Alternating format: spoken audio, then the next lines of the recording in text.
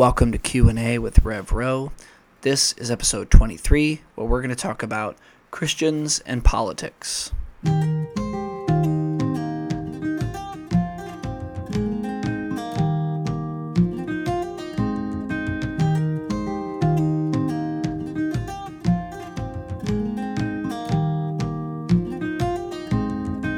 will come a soldier who carries a mighty sword. He will tear your city down. Olay, olay, O Lord. Olay, olay, olay, O Lord. He will tear your city down. Olay, olay, O Lord. Well, welcome back to Q&A with Rev Rowe, where we're on an episode talking about the very controversial topic of politics. Now, you'll often hear the old adage that the one thing you don't want to hear in a sermon is politics, that politics needs to stay out of the pulpit. The unfortunate thing, though, is that politics is kind of an important part of the scriptures. Now, the unfortunate thing as well is that the current state of the world that we live in is different from the state of the world that existed in biblical times.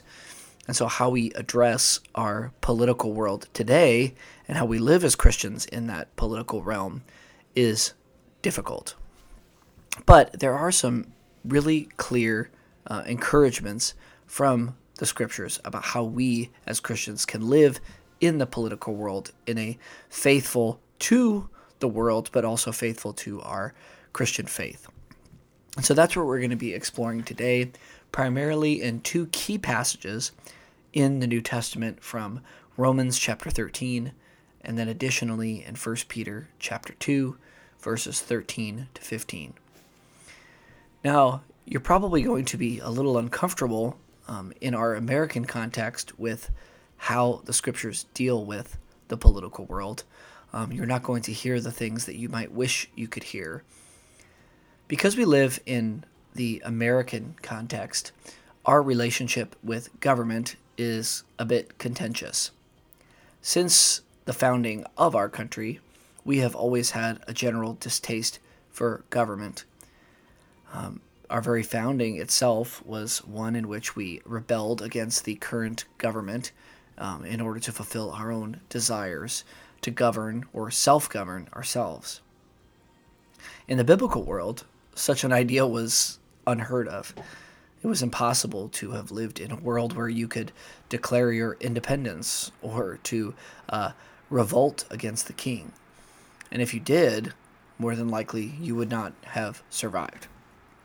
And so we're left with this complicated relationship between politics and the Christian, between government officials and ourselves, where we participate in the government itself by going out every year and voting on not only our local officials, but also our federal government officials and state. And so generally what happens in our context is that when we're voting for different candidates, we take very seriously who they are.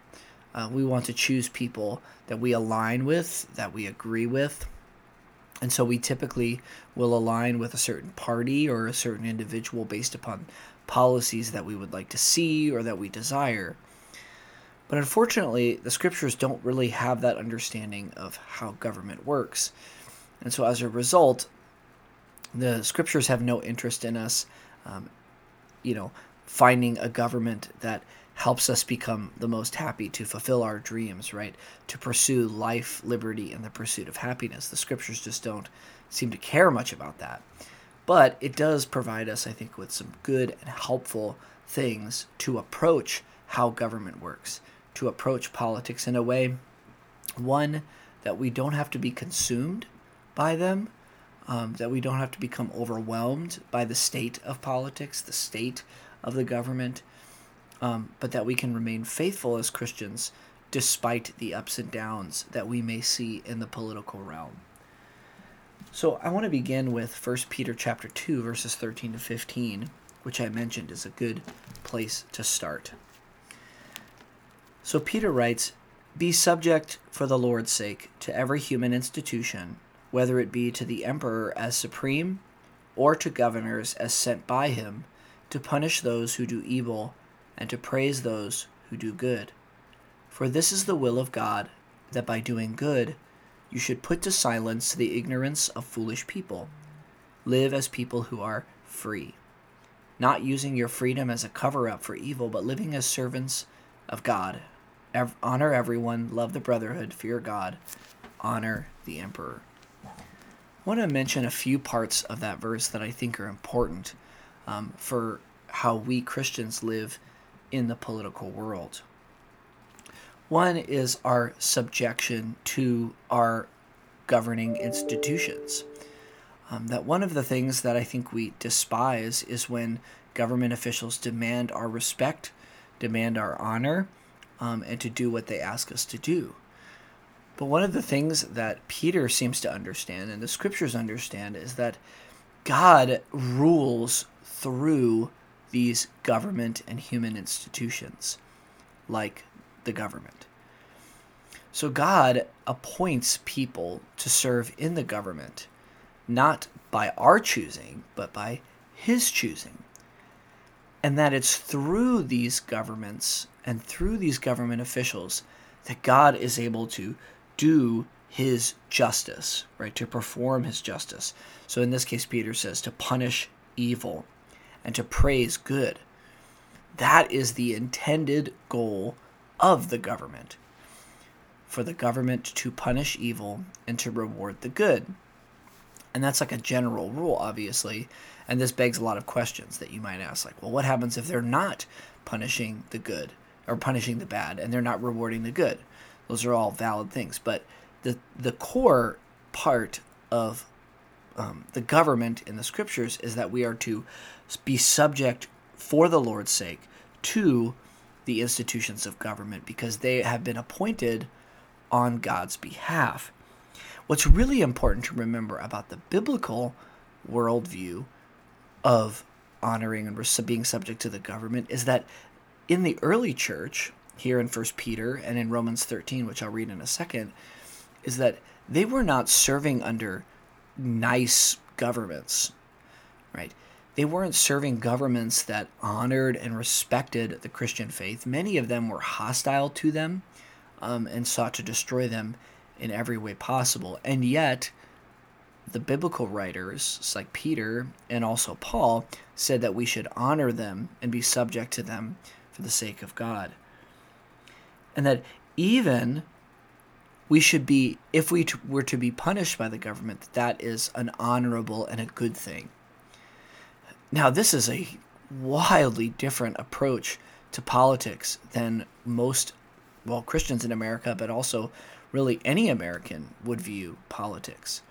That even when we deeply disagree, even when we despise our government leaders, even when the government leaders are working against what God desires, God still calls us to honor and respect them. That we are to listen to them, to not disobey, even then. Now, of course, that doesn't mean that we are to do things that God is opposed to. This is mainly to honor the authority of the government, right? So we're not supposed to adopt evil and sinful activity because the government tells us to, right? That's not what it's saying. We should resist that thing. But what happens typically in our American environment is to not just abandon or not do sinful things, but to actually hate and despise those whom God has placed over us in authority, right? People will say things like, that's not my president, or I don't want to follow that president. Well, that's, at least as Christians, we are not to respond that way. We are to honor all authority because these authorities have been given to us by God. So that brings me to Romans chapter 13, which I would like to read, which says, "Let every person be subject to the governing authorities, for there is no authority except from God, and those that exist have been instituted by God." Once again, Paul reiterates the same point that Peter did in 1 Peter chapter 2, right? Governing authorities, we as Christians should be subject to them. Yes, even when they are terrible, even when they are evil, Even when they are not good, we are to honor them. We are to respect them.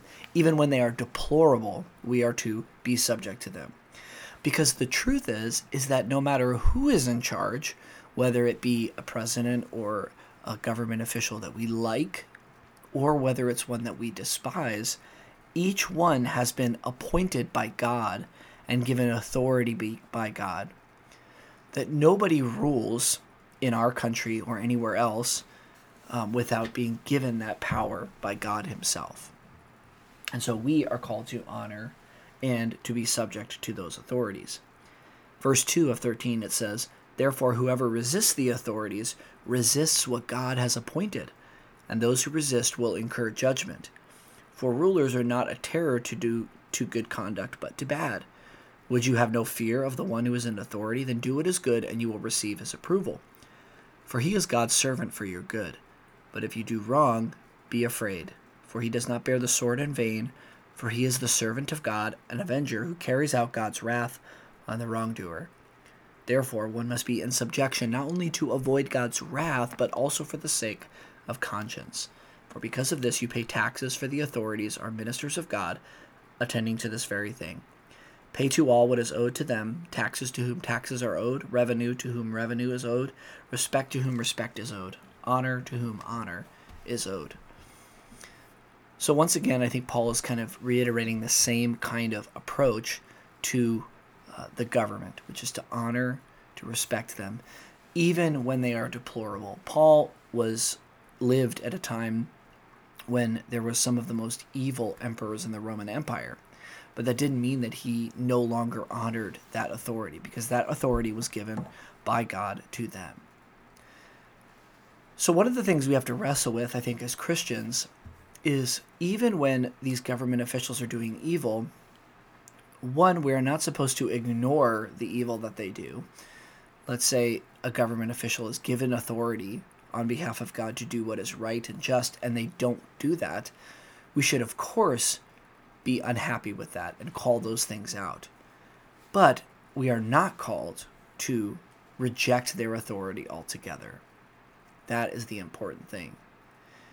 Now, as I started at the very beginning of this podcast, one of the challenges in our particular political environment is that power does not rest with authorities alone, but also within us.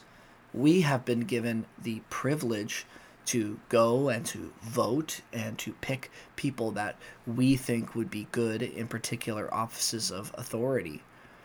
And what that does is it really complicates how we honor authority when we are the ones that choose it. So one of the things that we can kind of compare our subjection to authority would be to our parents.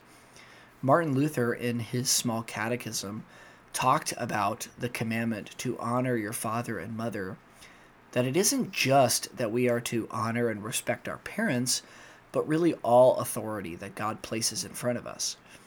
So it could be our parents, but even as children, we have teachers, we have coaches, but as adults, we have bosses and, of course, governments. And what God calls us to do is to honor those authorities, even when they may be deplorable people, and even when they may fail in the job that God has given to them. It seems as though scripturally that God desires order in his creation.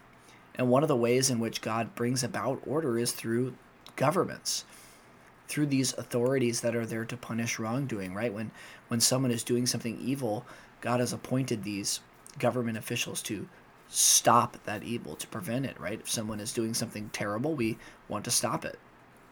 And this is the very reason why God appoints government officials for our sake. This is a really challenging topic, I believe. As I said, I think it's partially because of the government situation that we live in and exist in America. You know, if we had a king, it'd be very easy, right? You don't get to choose the king. The king is who the king is, and we are called to honor them and be subject to them no matter what. It's a lot easier in that case. But in ours, it's not so simple when we can pick and choose, where we can pick a side or pick a person that we like or dislike. So I think one of the things that Peter and Paul are both encouraging us to do is to live in a sense of humility and also a sense of patience and learning to believe more fervently that God is in control even of the government, that God is working in our government. Yes, at times we may feel like either the government or maybe even God is doing a poor job. But believing and understanding that God appoints authority and works through them, whether we like them or not, whether they are good or evil rulers, God is in control. I think this kind of belief, this part of our faith, is actually a very helpful and soothing belief, because no matter how we might feel during any election cycle or after any election, we can feel comfort knowing that God remains in control of the situation. Well, I hope that this topic was somewhat helpful for you. If you're interested in exploring maybe an aspect of this that I didn't really touch on, I would be happy to talk about that. But I think one of the things you could do is take those verses with you, both 1 Peter 2, 13 to 15, and the beginning part of Romans 13, verses 1 to 7. So I hope that this is helpful. If you have any other questions about something else you would like to talk about, feel free to click the link in the description of this episode, and I'd be happy to answer it on a future episode. Thank you for joining us, and we look forward to seeing you all on the next one.